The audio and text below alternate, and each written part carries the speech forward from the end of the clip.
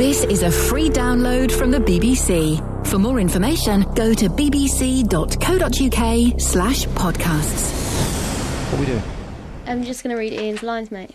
Really? Yeah. Okay. Right.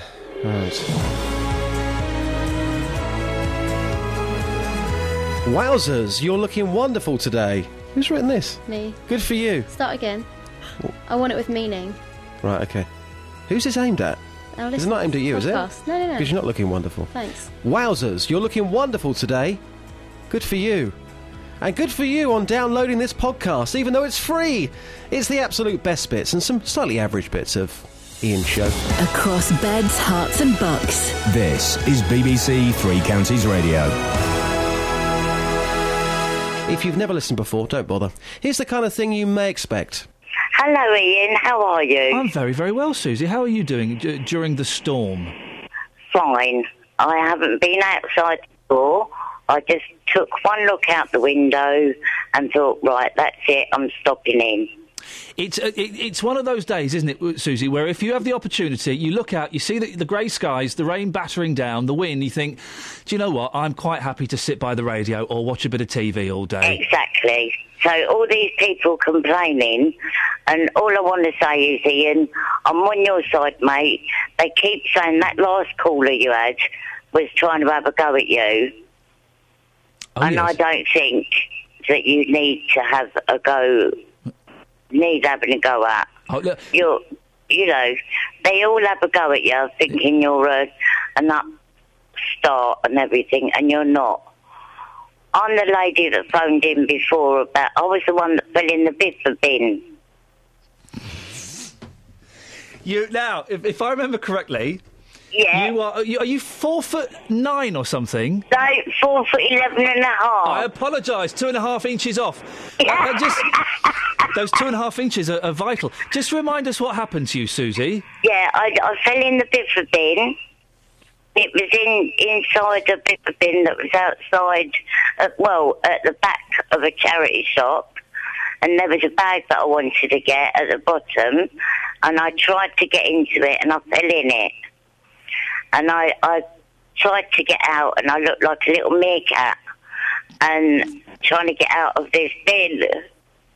And this copper come round the corner, and I said, "Excuse me," and he was looking everywhere, and he finally spotted me, and he helped me out, and he dropped me. Because he was laughing that much. So hang on a second. You're stuck in a biffa bin. You're a little meerkat going, help! I'm only little! And then the copper comes along. He's wondering where this mysterious voice is coming from. Yes. He sees you. And he lifts you out. How did he drop you, Susie? Basically, he was laughing that much. Oh, gosh. Oh, we dear. were just both in hysterics. And he just dropped me. But you managed... You're not calling from the biffa bin now, are you? It sounds a bit echoey. No, I'm not. No, I'm out of that now. That's I'm in my house. I'm safe. Don't worry, Ian. And is it a proper house you live in? A full-size house? Yes, okay. Well, it's a little bungalow. Okay, all right, fine. Well, that's fair. And you've not fallen in any bin since, have you, Susie? No, I haven't, darling. Well, listen, I always appreciate your calls. I will never tire of hearing you tell me that story. It's the most wonderful story. You stay in, you keep yourself nice and warm. Yes, I will, and I don't want any of your listeners having a go at you, because some of them do. Well, listen... I don't think they understand you, Ian. I don't think they do. You understand me, don't you, Susie? I understand you. Because I think we're both cuckoo. I think we're all a bit cuckoo, aren't we? Well, aren't we? Hey, guess what? You know Dr. Hook? When you're in love with a beautiful woman, it's hard. Don't you watch your Friends? It's so hard. You better watch your Friends. So hard. Watch your Friends. Well, Dennis Le Corrier from Dr. Hook, he's the singer, not the guy with the eye patch, that's the other fella. They sing, when you're in love with a beautiful woman. You're going along. It's tough. It's tough. Very tough.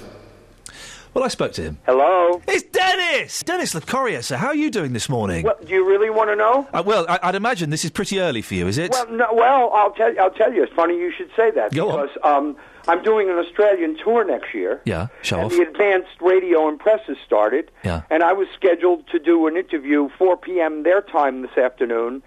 And so at 6 a.m. my time. So I got up at 5, Yeah. had some tea to make sure I'd be awake. Wonderful. And no call came through. And I called Australia at 6:30, and they said, we didn't realize you set your clocks back a couple of days ago, so we canceled it. Oh, nice one, Australia. And you're going to tour? So don't worry about me, my friend. I've been awake since 5:15 for no reason at all. And you're going to go and entertain these people, Dennis? Cancel that tour, for goodness Well, sakes. but when I get there, we'll be on the right time zone. If I had to entertain them over the phone, it would be absolutely impossible. You're right. You're actually going to be there in person, so it'll be fine. How are you doing, man? Are you all right? Yeah, I kind of had a little accident the other night. Backstage, there was I came off the side of the stage.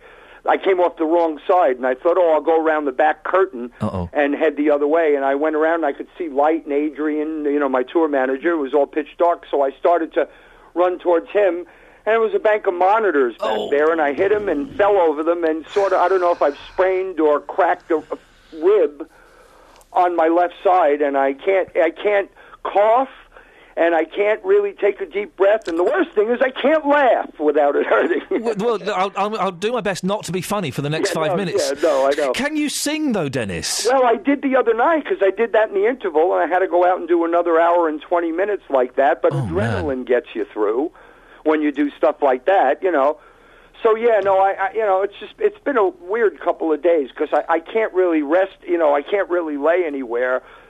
But so it was just as well they did me a favor and got me up at 5:15. Dennis, I wasn't sleeping well anyway. With the greatest respect, sir, I believe you are now officially an old age pensioner. You need to be taking it easy. I'm 64. Yeah, but sit down, have a rest for a while. Well, I know what it is, man. Because as you get older, all through life, you go through things and you think, I'm resilient, I'll bounce back. And then when you get older, you think, wait a minute, will this kill me? Will I be bouncing back from this one? It's a little bit like the guy who shaves his head bald to be trendy and then decides to grow it back and realizes he's gone bald in the interim, you know what I mean? So, how is the tour going? Apart from, nearly killing yourself, how are you doing? Yeah. No, it's going fine, man. I mean, the people are great. I was up in Southport, Merseyside the other night, and they're always really great. And, I'm playing Potter's Bar in a couple of nights. Potter's Bar, I've got it here. Potter's Bar, the Williott Centre. Is that a place? At the 31st of October. Yes, Halloween, so that ought to be scary. And then I'm playing the Bloomsbury in London.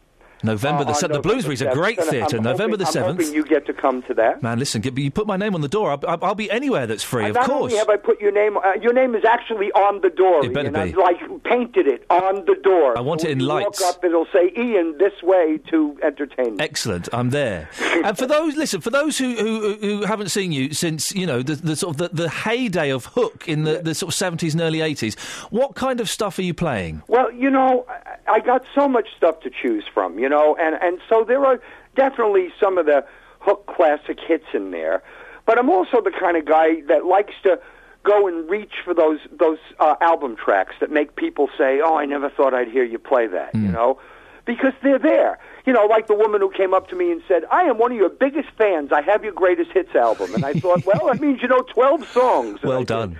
So I tried to give them a little bit of everything, and I talked to them a lot, and my show's been more, it's a lot of communication with the audience. It's why I love playing alone. It's not just guy goes out on stage, plays his hits, and takes a hike. Yeah. I'm there. And that's what I want to do in Australia, too. In Australia, they wanted me to come over, pick up a band there, and play, Sexy Eyes in casinos while people eat prime rib. And I said, well, I don't really want to do that.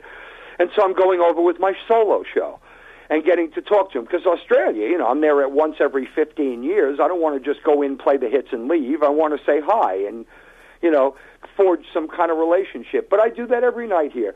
And, people tell me they love the set list, and they love the fact that I give it some thought. I really do. Otherwise, it's okay. Get me 20 of those blue shirts they seem to like.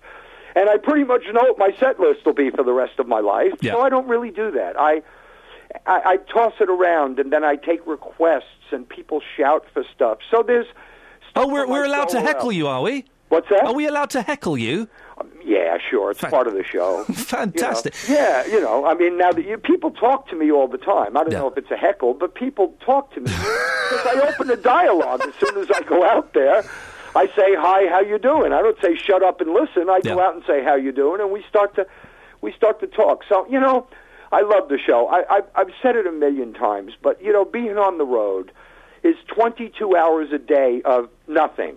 Highway, motorway, dressing rooms, hotel rooms, trying to find a cup of tea. I mean, it's pretty much sitting, waiting for those 2 hours. Yeah. So I want those 2 hours to be brilliant. I want them not only for everybody else, I'm afraid to say, but also for myself. Because, I mean, the day that I walk out there and those 2 hours don't mean anything to me, then there's 24 hours gone. Listen, we've got a minute left, and I'm hesitant to ask you a question because your answer will take 25 minutes. No, it won't. I'll give you a short one. Bob Dylan recorded one of your songs that you wrote. Is that right? Bob Dylan did it in a film, a song that I wrote with Shell called A Couple More Years. Oh, how cool was that? Yeah, it's great, man. It's great. You know, I mean, anytime anybody invest a little bit of their career in something you said is brilliant, you know. But when people ask me, I usually tell them I wrote Blowing in the Wind.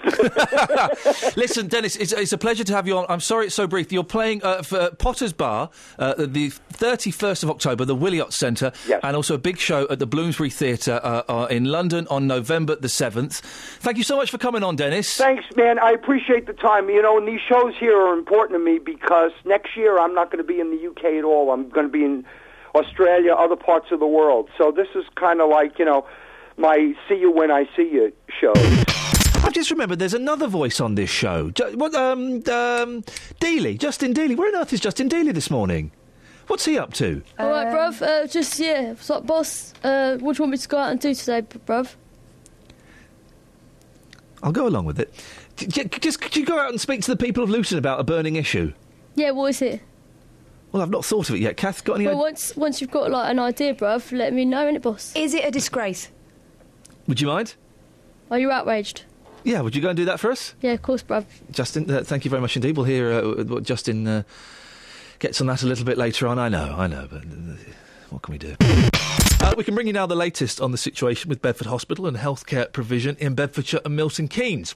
3 national agencies have been brought in to try to help find solutions to the problems. Monitor, which regulates healthcare, the NHS Trust Development Authority and NHS England are concerned that the current provision may not be able to meet the needs of patients in the future. Well, on the line now is the Chief Executive of Milton Keynes Hospital, Joe Harrison. Good morning, Joe. Good morning. Joe, what do you think of these national bodies getting involved? I think it's a really, really good opportunity for them to work with us to find the right solution. We know that we've got 2 hospitals that are working incredibly hard to serve our local population, and we know that we've got to do more in the future as those populations grow. So I think it's a great opportunity to work with them to come up with the best solution. They've highlighted that your trust is predicted to have financial losses of £17 million, a huge amount of money. You must be concerned about that. It's a lot of money. We said at the start of the year that was the amount that we were expecting to go into deficit. And we are on plan, so we are doing what we said we were going to do, which I accept, given the amount of money it is a lot. But nevertheless, the regulator is pleased that we are doing what we said we were going to do. And that also includes the improvements in performance I've talked to your listeners about before. Are you in danger of losing your foundation trust status? No, I don't see that will happen. I think there is a real opportunity to work with Monitor to come up with a sustainable future for both Milton Keynes and for Bedford Hospital. And I should say to the listeners that I think our regulators should be congratulated for working with NHS England and the Trust Development Authority in the first case of its kind in the country. I think it's a great opportunity. Now, you mentioned Bedford Hospital. This is all kind of tied in with the problems facing that hospital. And in another development, the Clinical Commissioning Group is widening its review into health provision across Bedfordshire. How will Milton Keynes be involved with that?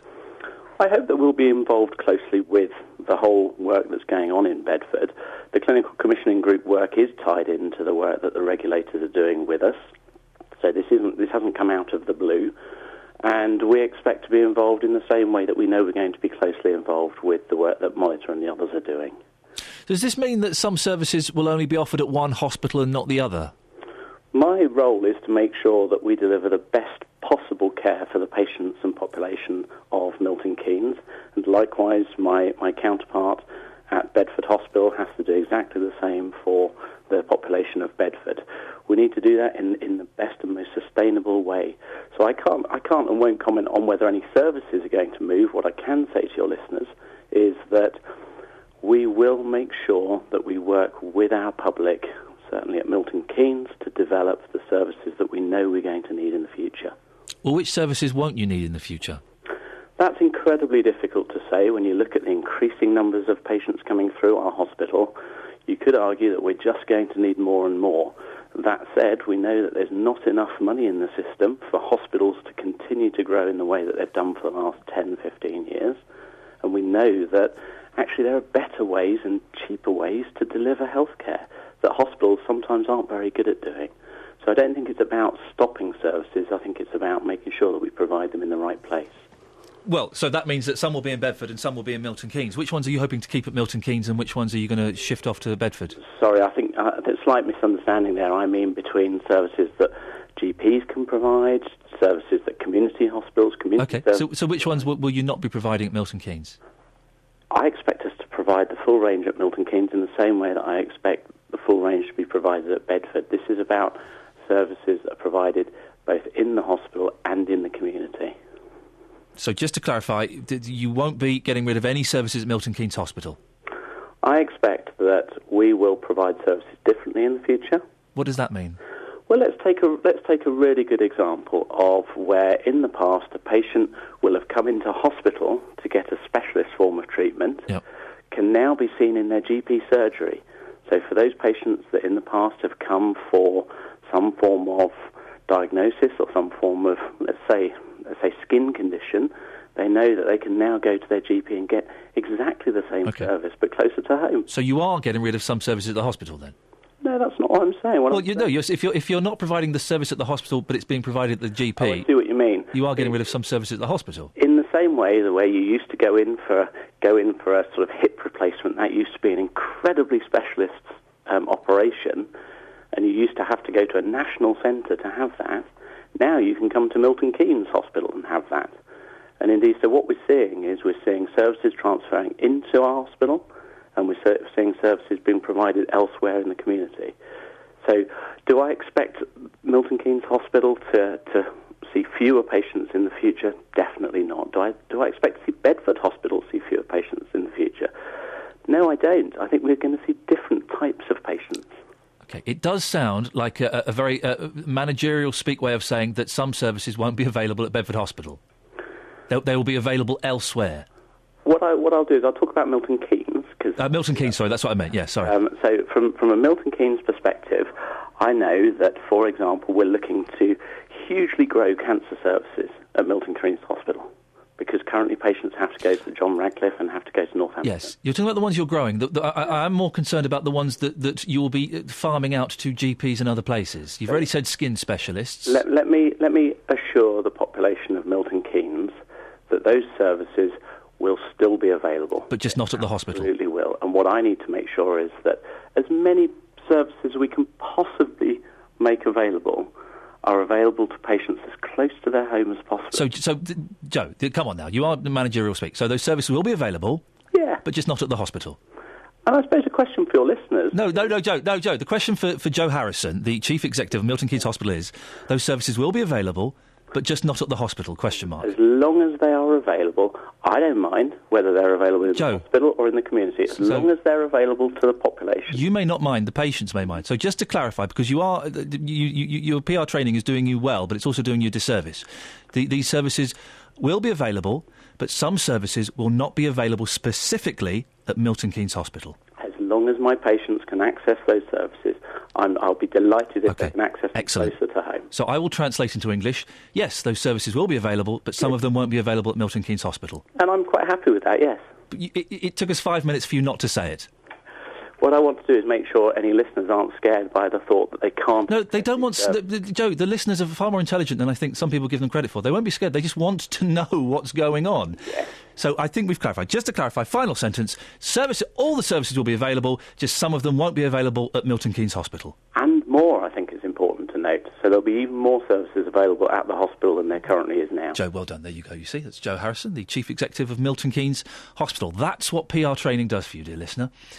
We got there in the end.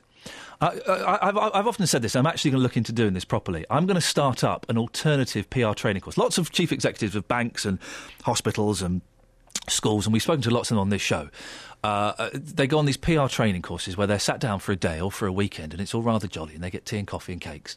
And they are told what to say and how to say it and how to avoid answering questions. You can generally tell if they've been on a PR training course because they will start with, first of all, Ian, may I just say thank you for letting me come on your show to speak to your listeners. OK, PR training. I'm going to start an alternative PR training course where it'll be an afternoon and it'll be just simply, just tell the truth. Just tell the truth. All you need to do, if you're asked a yes or no answer yes or no and tell the truth. We got the truth there. Yes, some of the services will be cut at Milton Keynes Hospital. They'll still be available at GPs and other places, but they won't be available at Milton Keynes Hospital. That interview could have been 30 seconds long. And that's the sort of thing that you get on Ian's Breakfast Show. Serious interviews and also a bit of fun. Want to hear Catherine Boyle and Ian talk about nothing for 4 minutes 25 seconds? Well, here you go. Now, the newspapers. I'll be honest, there's not a lot happening. No. Well, on the Daily Mail, yeah, it's saying that Meryl Streep fell for Jack Nicholson. You would, wouldn't you? I definitely would. You totally... Not now, then. Now, come on. No, not now. No. If Nick Coffer had Jack Nicholson on his show, he had Roger Moore the other day. I wondered why you're bringing Nick into this. Well, no, because if Nick Coffer had, who are we talking about, Jack Nicholson on his show as a guest... Yeah. And Jack Nicholson came in and you had to kind of... no, not fluff him, that's something different, isn't it? You had to make him... Pre-interview. Pre-interview. And... well, what's your name, honey pie? Oh, no. Why don't you come and sit over here and I'm coming to get you. What's that voice? That's from The Shining. Oh, right. It's not a bad impression, actually. That's not him at his best. You know, One Flew Over the Cuckoo's Nest, he was a handsome young man. When he was playing mentally ill people, yes, that was very erotic. Devilish eyebrows. Yes. I quite like a devilish eyebrow. But even now, just so you could go back to your husband and say, you're never going to believe who I... No. No? OK. What about Poirot? Would you go for Poirot? Every day. David Suchet. David Suchet seems like a proper old-fashioned actor. A little bit lovely. I nearly quit as Poirot over Hanky. That's the headline. Right. He nearly quit over a row over a handkerchief. Suchet almost quit the role during the first series when a director did not want him to indulge in one of Poirot's little foibles of placing a hanky on a park bench before he sits on it. Suchet said, as charming as I may appear, when it comes to defence of character or my work, oh God, here we go, just say the words and walk when you're told to, then I will fight and I will not compromise. If Agatha Christie writes that on park benches he sits on a handkerchief, then he sits on a handkerchief. Get over yourself, love. Good grief, can you imagine? All you've got to do, all acting is walking and talking. When you're told. Paid quite a lot of money for playing, surely. Yeah. I sleep with my eyes open, says Catherine Jenkins. Will that put you off her? It's a little creepy. Well, let's look into the paper. Are you allowed to put an eye mask on her? Are you? I mean, obviously, with her permission. I wouldn't want to do anything against... She must find that terribly drying on the old eyeballs. Yeah, I sleep with my eyes a little bit open. My youngest daughter does do the snake eyes when she's asleep. It's weird. It's not weird. It is weird. I can see. You can't see it. I can see what's going on. I had a girl dumped me once because of that. She said, I just can't stand your eyes at night. Oh, right, thanks a lot. Stop looking at me. Yeah, you're weird. I go to sleep. Stop watching me in my sleep. I'm glad you're dumping me because I don't like weirdos that watch me when I'm asleep. The medical affliction that means Kath, sleep with Kath, we're calling her now, because her eyes are open. You don't like Kath, do you, Kath? I do like Kath. You don't like being called Kath when No, I don't like being called Kath. But, okay. I like this Kath. Okay. I don't know whether she likes being called that. I doubt it. New record deal, handful of chart-topping... No. Katie? No, not since I was about 7. Catatonia? Not on a weekday. Chart-topping albums under her belt, you might think singer Catherine Jenkins would sleep soundly at night, but the 33-year-old has revealed that she suffers from an unusual condition that can disrupt slumber. She always sleeps with her eyes open, and there's a picture of her in a dress to prove it. Cat? Do you like cat? Some people call me that. I'm Catherine. What's wrong with Catherine? Let's just use names. Catherine. 3 syllables. It's lazy mouth. It's 3 syllables. I've got a very lazy mouth. This isn't rude Britannia, says the Daily Express. Britons still... I don't believe this for 1 second. Britons still have a reputation for politeness and good manners? I think not. We're atrocious, aren't we? It may be because we are less likely to take offence at the kind of things that make other nationalities upset. Here's something. I'm raising my hand to you. OK, supposing you just let me cross the road. You're in a car.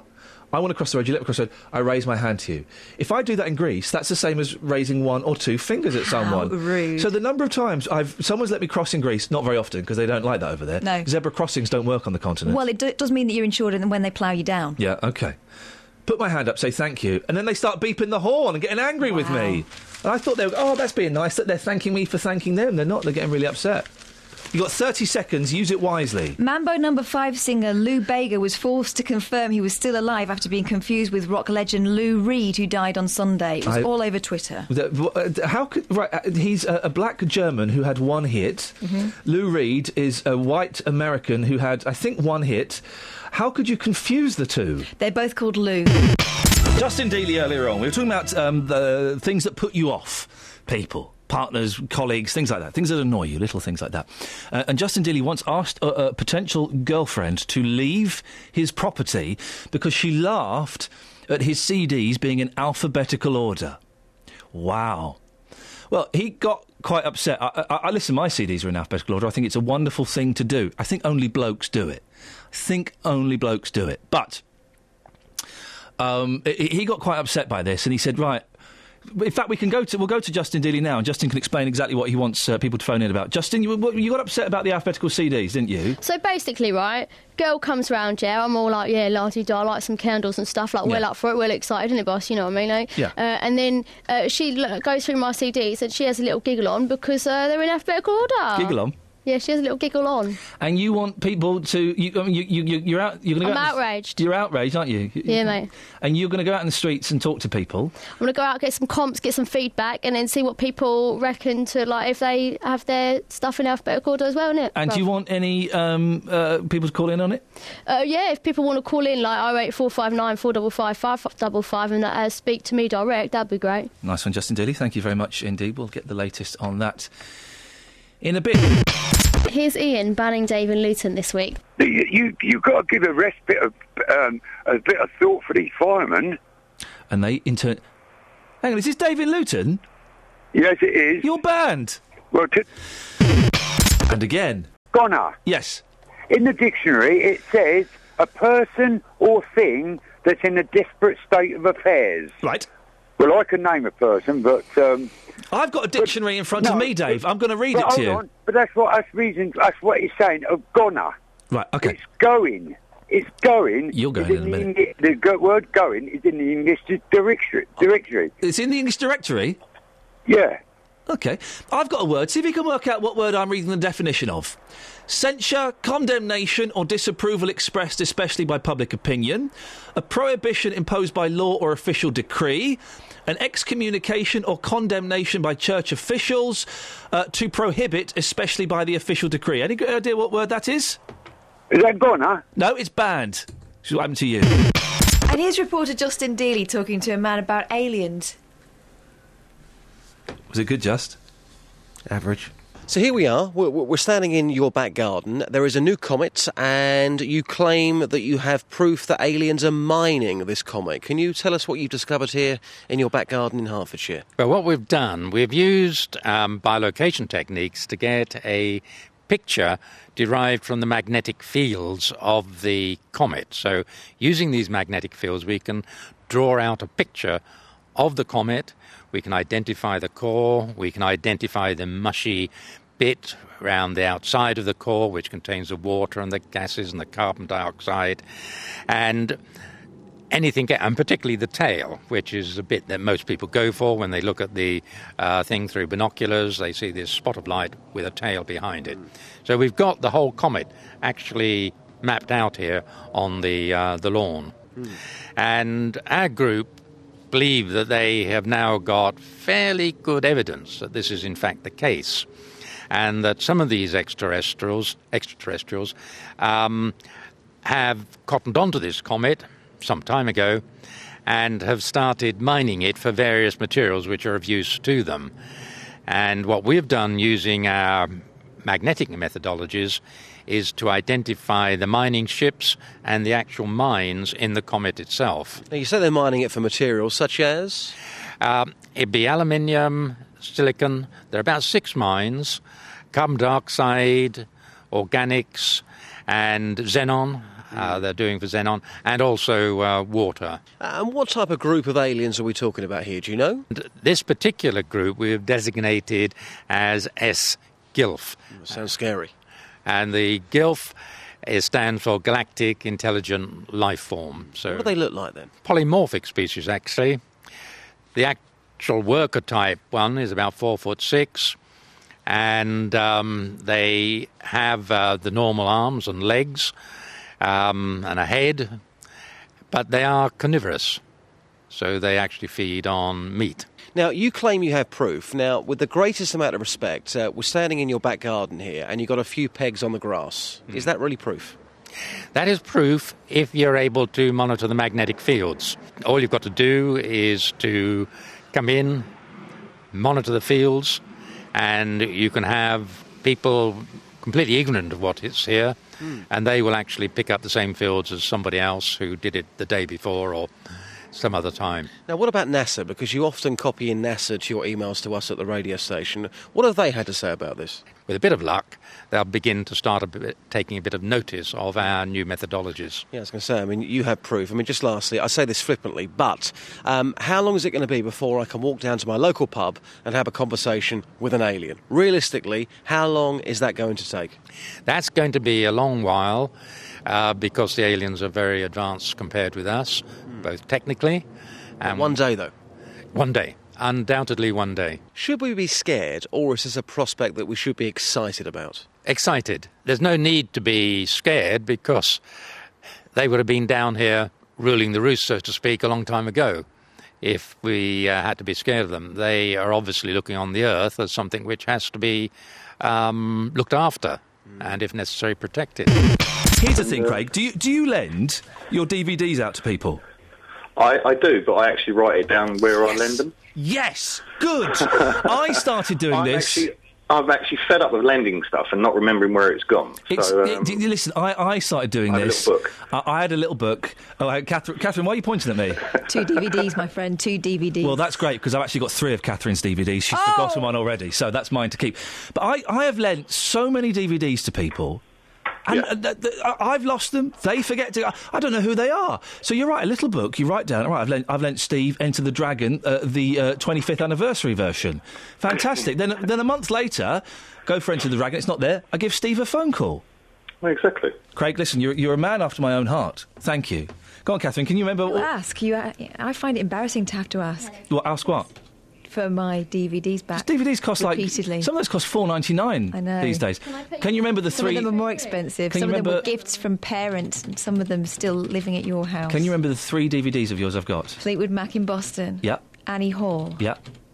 Oh, you've forgotten the third one, the third one is the one I wanted, so I'll keep that. Oh, I know. The Liberace one. Thank you very much indeed. Let's go to line 1. Who's on line 1? It's Paul in Milton Keynes. Hi, Paul. Thanks very much for coming on the air. What would you like to say? Well, Ian, I lent one of my colleagues a computer game called Borderlands, and I haven't had it back, and I'm actually convinced that they've not even played it yet. And I just wondered if you could give me some advice as to what to say to them, maybe to sort of get it back. Is this Paul Scoynes, the political reporter from BBC Three Counties Radio? Yeah. Is this a subtle dig at me? Just said a colleague. Right, Paul gave me Borderlands for the Xbox 360. Correct.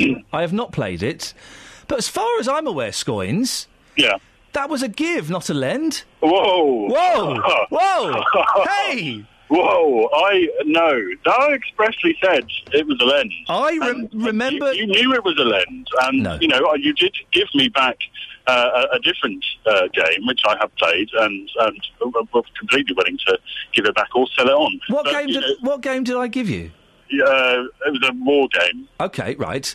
And that was a give. I gave you that. That was a give. Yeah, that was a give. Yeah. Well, hang on. If I give you something, mine wasn't a give though. It was already beforehand was a lend, and you then gave me things, which is nice, but it equally put me in a slightly difficult position when I wanted to get that back from a colleague. This is 11 months later. 11 months. And you've still not played it? I haven't played it. I'm waiting for the right time. For her? Well, can I have my game back then? Yeah. Yeah. Even though that was definitely a give. That was a give, yeah. OK. I'll tell you what I'll do. I'll bring it in tomorrow, if I can find it, as long as you bring me my game back and you give me another one. OK. Excellent stuff, Squines. Thank you. Sucker. Me? Yeah. I work with some idiots here at BBC Three Counties Radio, but one of my favourite idiots is Kelly Betts. Thanks, mate. You're welcome. Now, that's the classic semi-detached Suburban, Mr. James, by, of course, Catherine? Manfred Mann. Thank you very much. And you only recently found out there is actually a man called Manfred Mann. Yeah. It's mad, isn't it? Who knew? Yeah, well... Everyone else, apparently. He did. Now, Kelly Betts is objecting to that song. What's your problem? What pantomime is that from? Sorry? What pantomime is that from? It's from the 1960s, which in many ways was a pantomime, but you're objecting to the lines you think What was it? Are you really going to be sad about not taking your dog for a walk? Do you think you'll be happy taking Doggy for a walk? However. Yeah. Yeah, what does that even mean? There were lots of songs in the 1960s. I'll play another one in a little bit. We'll drop Rod Stewart. There were lots of songs in the 1960s that were criticising suburbia and middle-class life and what was perceived as not being hip and being uncool. And that song is attacking middle-class suburban life. What pantomime is it from? Oh, for goodness sakes. I know what you're going to play. Well, Pleasant Valley Sunday by the Monkees, of course. What else is there? So, Kelly Betts, you didn't like the last song about suburbia. Would you like to try another one? Yes. Do you know what suburbia is? Yo. Sorry? Place. Oh, what pantomime is it from?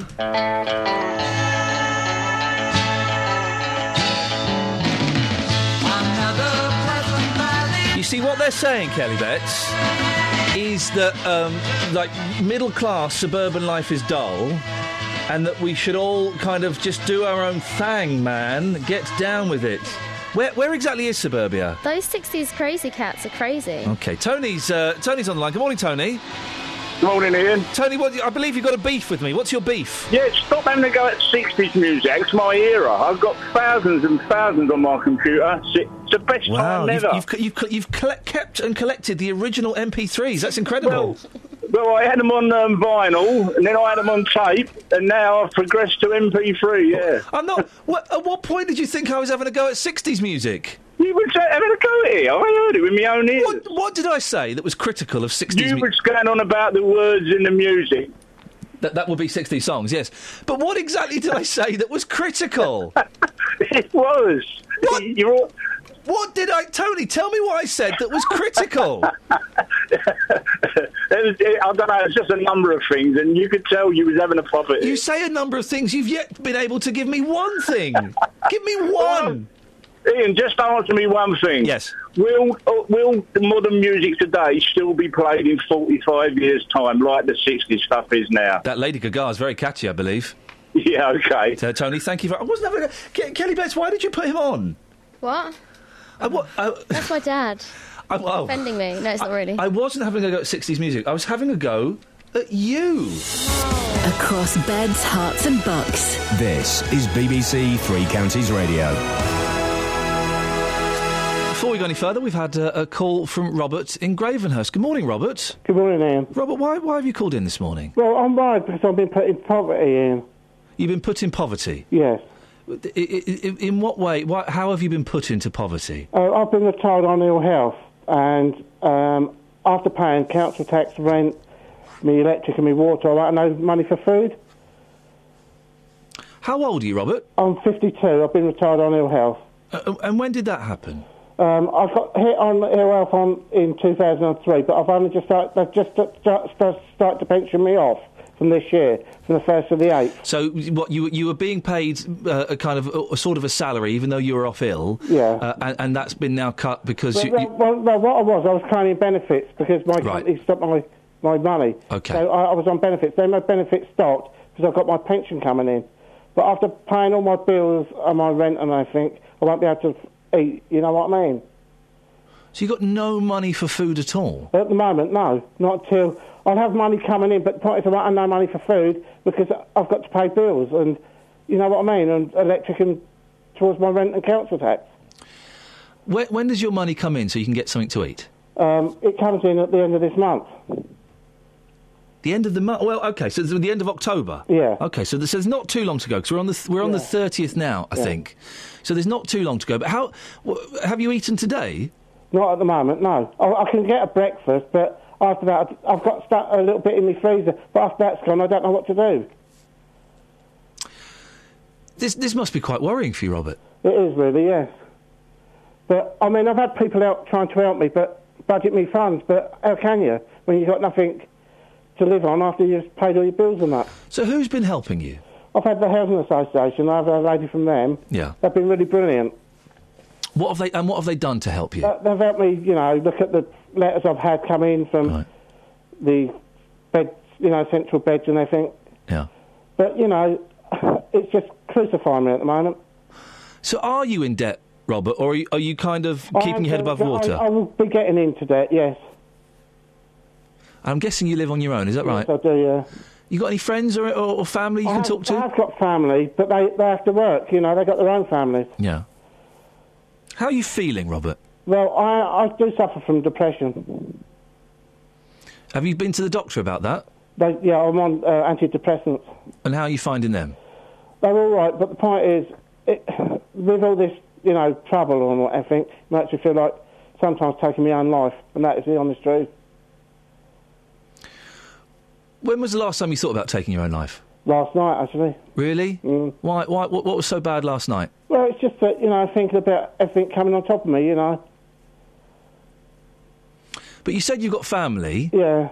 So, if you did something to yourself, they'd be upset, wouldn't they? Yeah, I know they would, yeah. But it makes me feel that way, Ian, what I'm saying? Yeah. I've never been in, like this before in my life. So, what are you going to do? Well, after paying all my bills and that, I've just got to, But they said I can get the Central Bank said I can get a form to fill in. They can help me with getting food, but... Well, why don't you get... that sounds like a great offer, Robert. Why don't you give them a call today to say, look... They're sending me the form out, Ian. They're sending you the form out, yeah. OK. So are you going to fill it in when it comes? Yes, I will, yeah. And what would that get you? Is that to get you to a food bank or something? Yeah. How do you feel about getting food from a food bank? Well, I think it's just... it's disgusting, really, but... Why is it disgusting? Well, I'd like to do my own shopping and, you know what I mean? Of course you would. But you know that you're not in a position at the moment, are you, to do that? No. So I wouldn't feel, I don't know, embarrassed or ashamed for getting food from a food bank. That's what it's there to help. It's there to help people when they're struggling a little bit. Well, I feel as though, the way it's getting on top of me, everything's getting on top of me at the moment. Who do you talk to about this, Robert? I don't talk to many people. I just sit in my own place and just... Yeah. Keep upsetting myself. Yeah. That's not going to... Listen, I suffer from depression and I'm on pills and stuff like that, and the pills have certainly kept my head above water, but one of the things that I've learned is that by sitting indoors on your own all day long, that kind of perpetuates the cycle, doesn't it? That makes you feel worse. Yeah, I know, yeah. So what can we do to get you talking to someone? Well, I'm not saying going out and playing bowls or doing something ridiculous like that. But you need to have contact with human beings. Friends down the road, but I don't talk to them about how I feel because, it's embarrassing for me. Do you think that they would feel embarrassed if you said, "Look, I'm a bit worried. I've got no food. and I'm feeling a bit depressed"? I don't know. I don't know what to say. How long have you known these friends? They've been friends with me for years. Yeah, close friends? Yeah, really close friends. Well, listen, then if they're close friends and they've known you for years, again from personal experience, I know what it feels like. You'll think, I don't want to annoy everyone. I don't want to be a burden. But if they've known you for years and they're close friends, they will really appreciate you being honest and being able to tell them that you're struggling a bit. Yeah. Listen, 99% of the people listening to this have struggled or are struggling or will struggle at some point in the future. Not just financially, but just with that depression that comes in. A lot of people get it, and there's nothing shameful about asking people for help. Well, since I'll tell you when my depression started, when I lost my parents in 2005. Yeah. And, but this is the last straw, I feel this is tipping me over the edge a little bit. Did you lose both your parents in 2005? Yes, one after the other. Yeah. Within 2 weeks of each other. Oh, mate, I'm sorry. It's tough, isn't it? Yeah. It's really tough. But, I speak to my older brother on that, but he says to me, how are you supposed to live? He understands the way I am, Yeah. What do you mean, the way you are? the way I feel. Yeah. You know. So you speak to your brother about it? Mm. Where does your brother live nearby? No, he lives right in Luton. Right. What are the chances of going to stay with your brother for a weekend? I don't know. I'll have to ask. Gravenhurst to Luton, it's not that far. I'm sure with a few buses and a little bit of working things out, you could do it. Mm. And it might just be nice. Does your brother live alone, or has he got... He's got family. Well, you could, at the very least, you could say to him, look, any chance I could just come over Saturday night and just sleep over Saturday night and have breakfast with you and the family? Yeah. Because that would be kind of nice. That would make you feel... It would be, yeah. It would be nice, wouldn't it? And I'm sure is he a good brother? He is, yeah. Yeah? Yeah. Do you love him? I do. Yeah, and he loves you? Mm.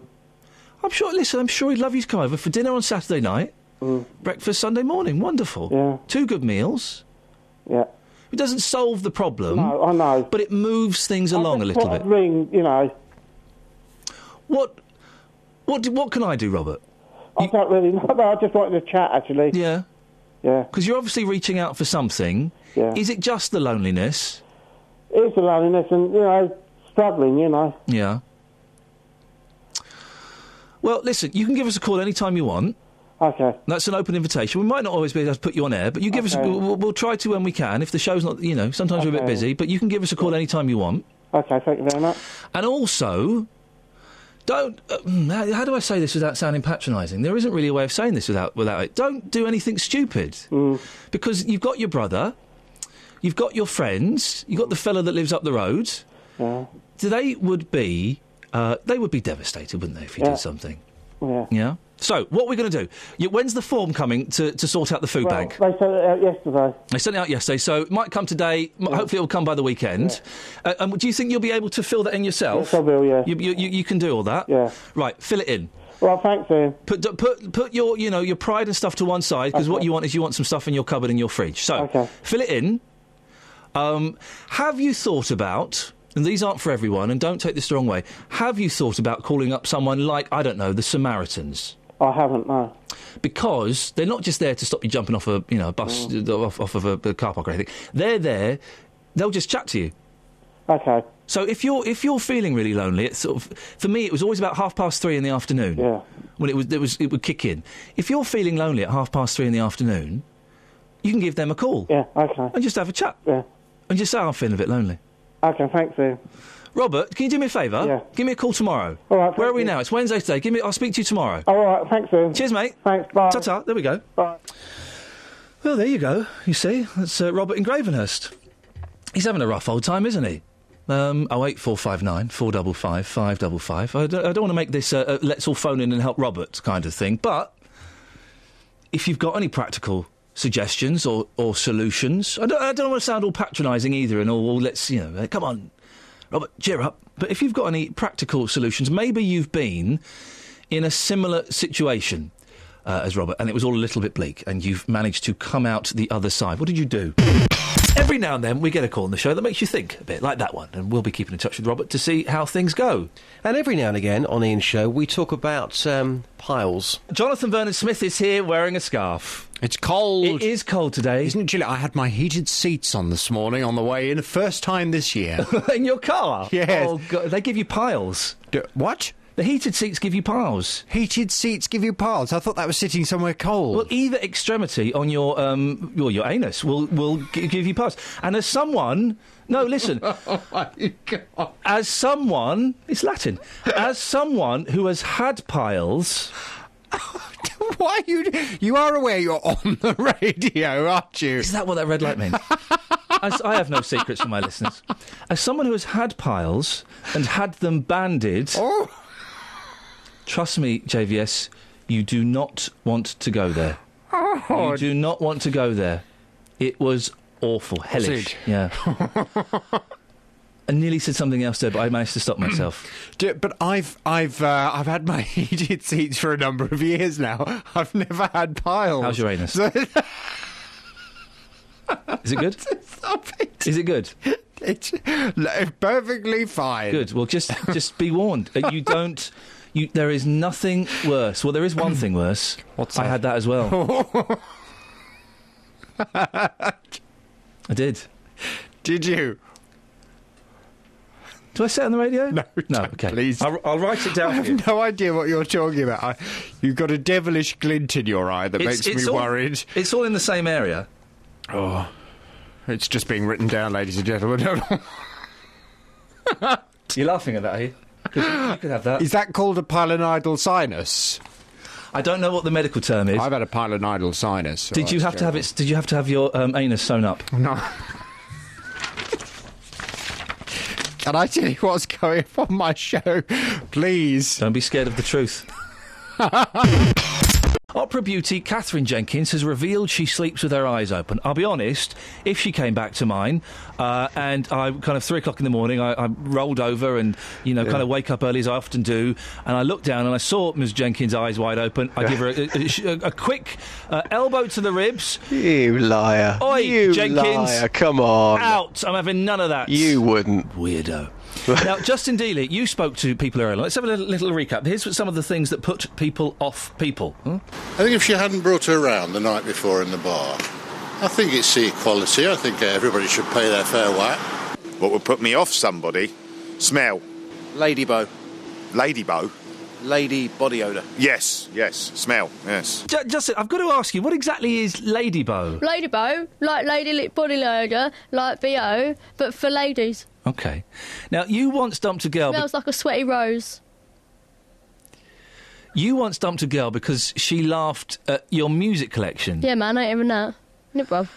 And you've been asking people if there's anything wrong. I don't think there's anything wrong with having your music collection order. You've been asking people that. Oh, yeah, I've been asking people in the streets of Luton this morning what they think. Should we have a listen? Yeah, bruv, thanks, boss. I think I'd get my OCD treated. What, you think I've got OCD? Yes. But having my CDs in order, seriously? Seriously. You're a young girl. Is there anything wrong with CDs in alphabetical order? No, nothing at all. Charlie, you seem like a normal guy. I bet you've got your music collection in alphabetical order, haven't you? I have. Yes. Now, if a lady laughed at you for doing that, would you say, go on your bike? Not necessarily, no. Would it offend you, though? It would upset me a bit, maybe, yes. Sarah, I bet you've got a big one, haven't you? No, I'm sorry, we're going for a bus. You've got a big music collection? No. The thing is, Justin, it's one of my joys. When I move house, is one of the joys for me is knowing that at some point I'm going to have a weekend all to myself where I can just go through the CDs. Yes. And it's a joy. Do you want to hang out one weekend? No. But how many CDs have you got? Probably about 5,000, something like that. You see, Ian, I have something called the love test, OK? Now, if I'm dating a lady, I take her back to mine, I show her my big collection, and I then pull out the killer question. I say, name me an artist. Now, this is where it could go one way or the other. Ooh. If she picks Engelbert, there is a ring on standby. If she picks something ridiculous, she's out the door. If she laughs at my collection, well, she is booted out the door. Justin, what would you consider as something ridiculous? Obviously, Engelbert is good for you. What would be bad? Well, I really like Jason Donovan as well, if I'm going to be honest. So something bad would probably be like, I don't know, I can't think of anyone. Really? And you got 5,000? I know, so you'd think I'd be able to think of one, but I can't. Why don't you get, like, an iPod or an MP3 player or something? Nah, technology in it, bruv. I'm not down with that if I am my boss. You're not a big fan of the technology then, Justin? You wouldn't get rid of all the CDs and get, put it on Who computer? is that child you've got impersonating me? Sorry? Come on. Who is that child you got in the studio with you? No difference, is there, bruv? When do I ever say bruv? Say bruv all the time, boss. See you later, guys. Shall I do the rest? Yeah, I really like Engelbert Humperdinck and Jason Donovan and Bros. So it's not really many people that I don't like, bruv. Thanks, Justin, very much indeed. I think the fake Justin is still there, though. Justin? Justin, are you still there? Yeah, I'm here, sorry. No, not the real one, the fake one. You quite finished? Making my foot itch. Can I go now? Yeah, go on, bruv. Bye. If you've never called me before, do so. 08459 455 555. Between 6 to 9 days. Mornings. It can be about anything, even just to correct me. Shut up. Huh? Good morning, Ian. What can I do for you this morning? I've rung in to say, if you say Skellington again, I'm going to come up there and give you a good slap. Oh. It's Skeleton, not Skellington. That's what I'm saying, Skellington. It's not Skellington. What is it? It's Skell-E-ton. Skell-E-ton. That's what I'm saying, Skellington. Well, it sounds like you're saying Skellington. No, I'm saying, listen carefully, Skellington. It sounds like Skellington. Well, you need to clean your lug holes out. Let me ask you a question, okay? Yes. Why are you so upset because you think I'm saying the word Skellington when actually I'm saying Skellington? For the same reason that you say milk and not milk. Oh, dear. Next you'll be saying it's called a chimney, not a chimbly. Oh! Well, Hazel, listen, let's go through it one more time. Tell me exactly how I'm supposed to say it. Skeleton. Okay. Skellington, that's what I'm saying. Okay. Are we friends again? Yes. Are you going to give me a slap? No. Disappointing. See you later, Hazel. Thank you very much. Bye-bye. There we go. So I'm saying Skellington. I'm saying it properly. Wow, you're still here. You made it this far into the podcast. Well done. Here's Bill in Hemel. Good morning, Ian. Lovely to hear you. Lovely to hear you, loud and clear. I need to just clean my left lug out. You've deafened me. Ah, brilliant stuff. It's a lovely morning. What can I do for you, Bill? Oh, yeah, you were talking about what I'm talking about, pet hates of words. Yes. I can't stand this word, mate. Oh, why? Well, you know, you get down the road and everything and say, hello, mate, hey, mate, you come here. I'm not there, mate. I don't know who they are. And the other one is another one called duck. Hello, ducks. Yeah. Hang on a second, Bill. I'm just getting a message. So you don't like it when people call you mate? Yeah. And duck. You don't like that. Hang on, stay there. Catherine? Yeah. When Bill came on the phone to you this morning, what did he call you? My darling. Bill? Yeah, hello. Now,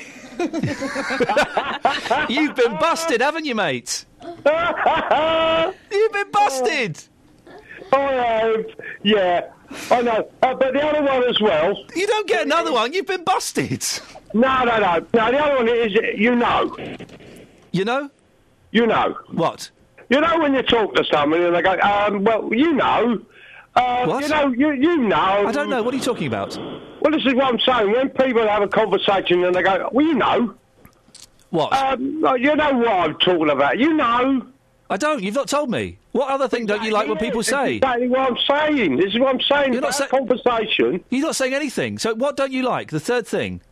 The third thing is about you know. I don't know. What is it? That's the word. That's the one I'm talking about. You have not told me anything. Right, you're having a conversation with someone and they don't know what they're talking about. Then they go, you know what I'm talking about. I don't know, Bill. You've not told me. What are you talking about? We've got you don't like mate, you don't like duck. What's the third thing you don't like? I'm talking about when people are having a conversation with somebody. I've got that bit, so that people are having a conversation with somebody, yes. Yeah, and they don't know what they're talking about, but they say to you, you know... What? What they're saying about a conversation. Well, tell me. But they don't know what you're talking about. So? That's another one that gets my... You don't like it... All right, I think I've got it. You don't like it when people don't know what they're talking about. That's right. OK, but they don't say anything specific. That's exactly. You want to have a conversation, and they don't say the word about it, and they say, you know... What? That's what I'm trying to say, Ian. Well, tell me. Just say it. Don't be shy. Come on, spit it out. You're getting me going here. That's it. That's your lot. If you want to... Say that every week.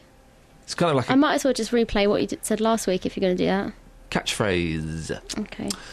Ian.lee@bbc.co.uk. You can listen again on BBC iPlayer, but I'd like to really thank every member of my team, as I don't do this often enough. So, producer, Catherine Boyle, thanks very much. You're welcome. J-Dog, big up yourself. Thanks, mate. Kelly Betts. What? Try harder! Oh, that was awkward, wasn't it? Yeah. I can't believe you thought it'd be a good idea to get everyone else to do this. No. Rubbish. That's what happens when two worlds collide. Idiots.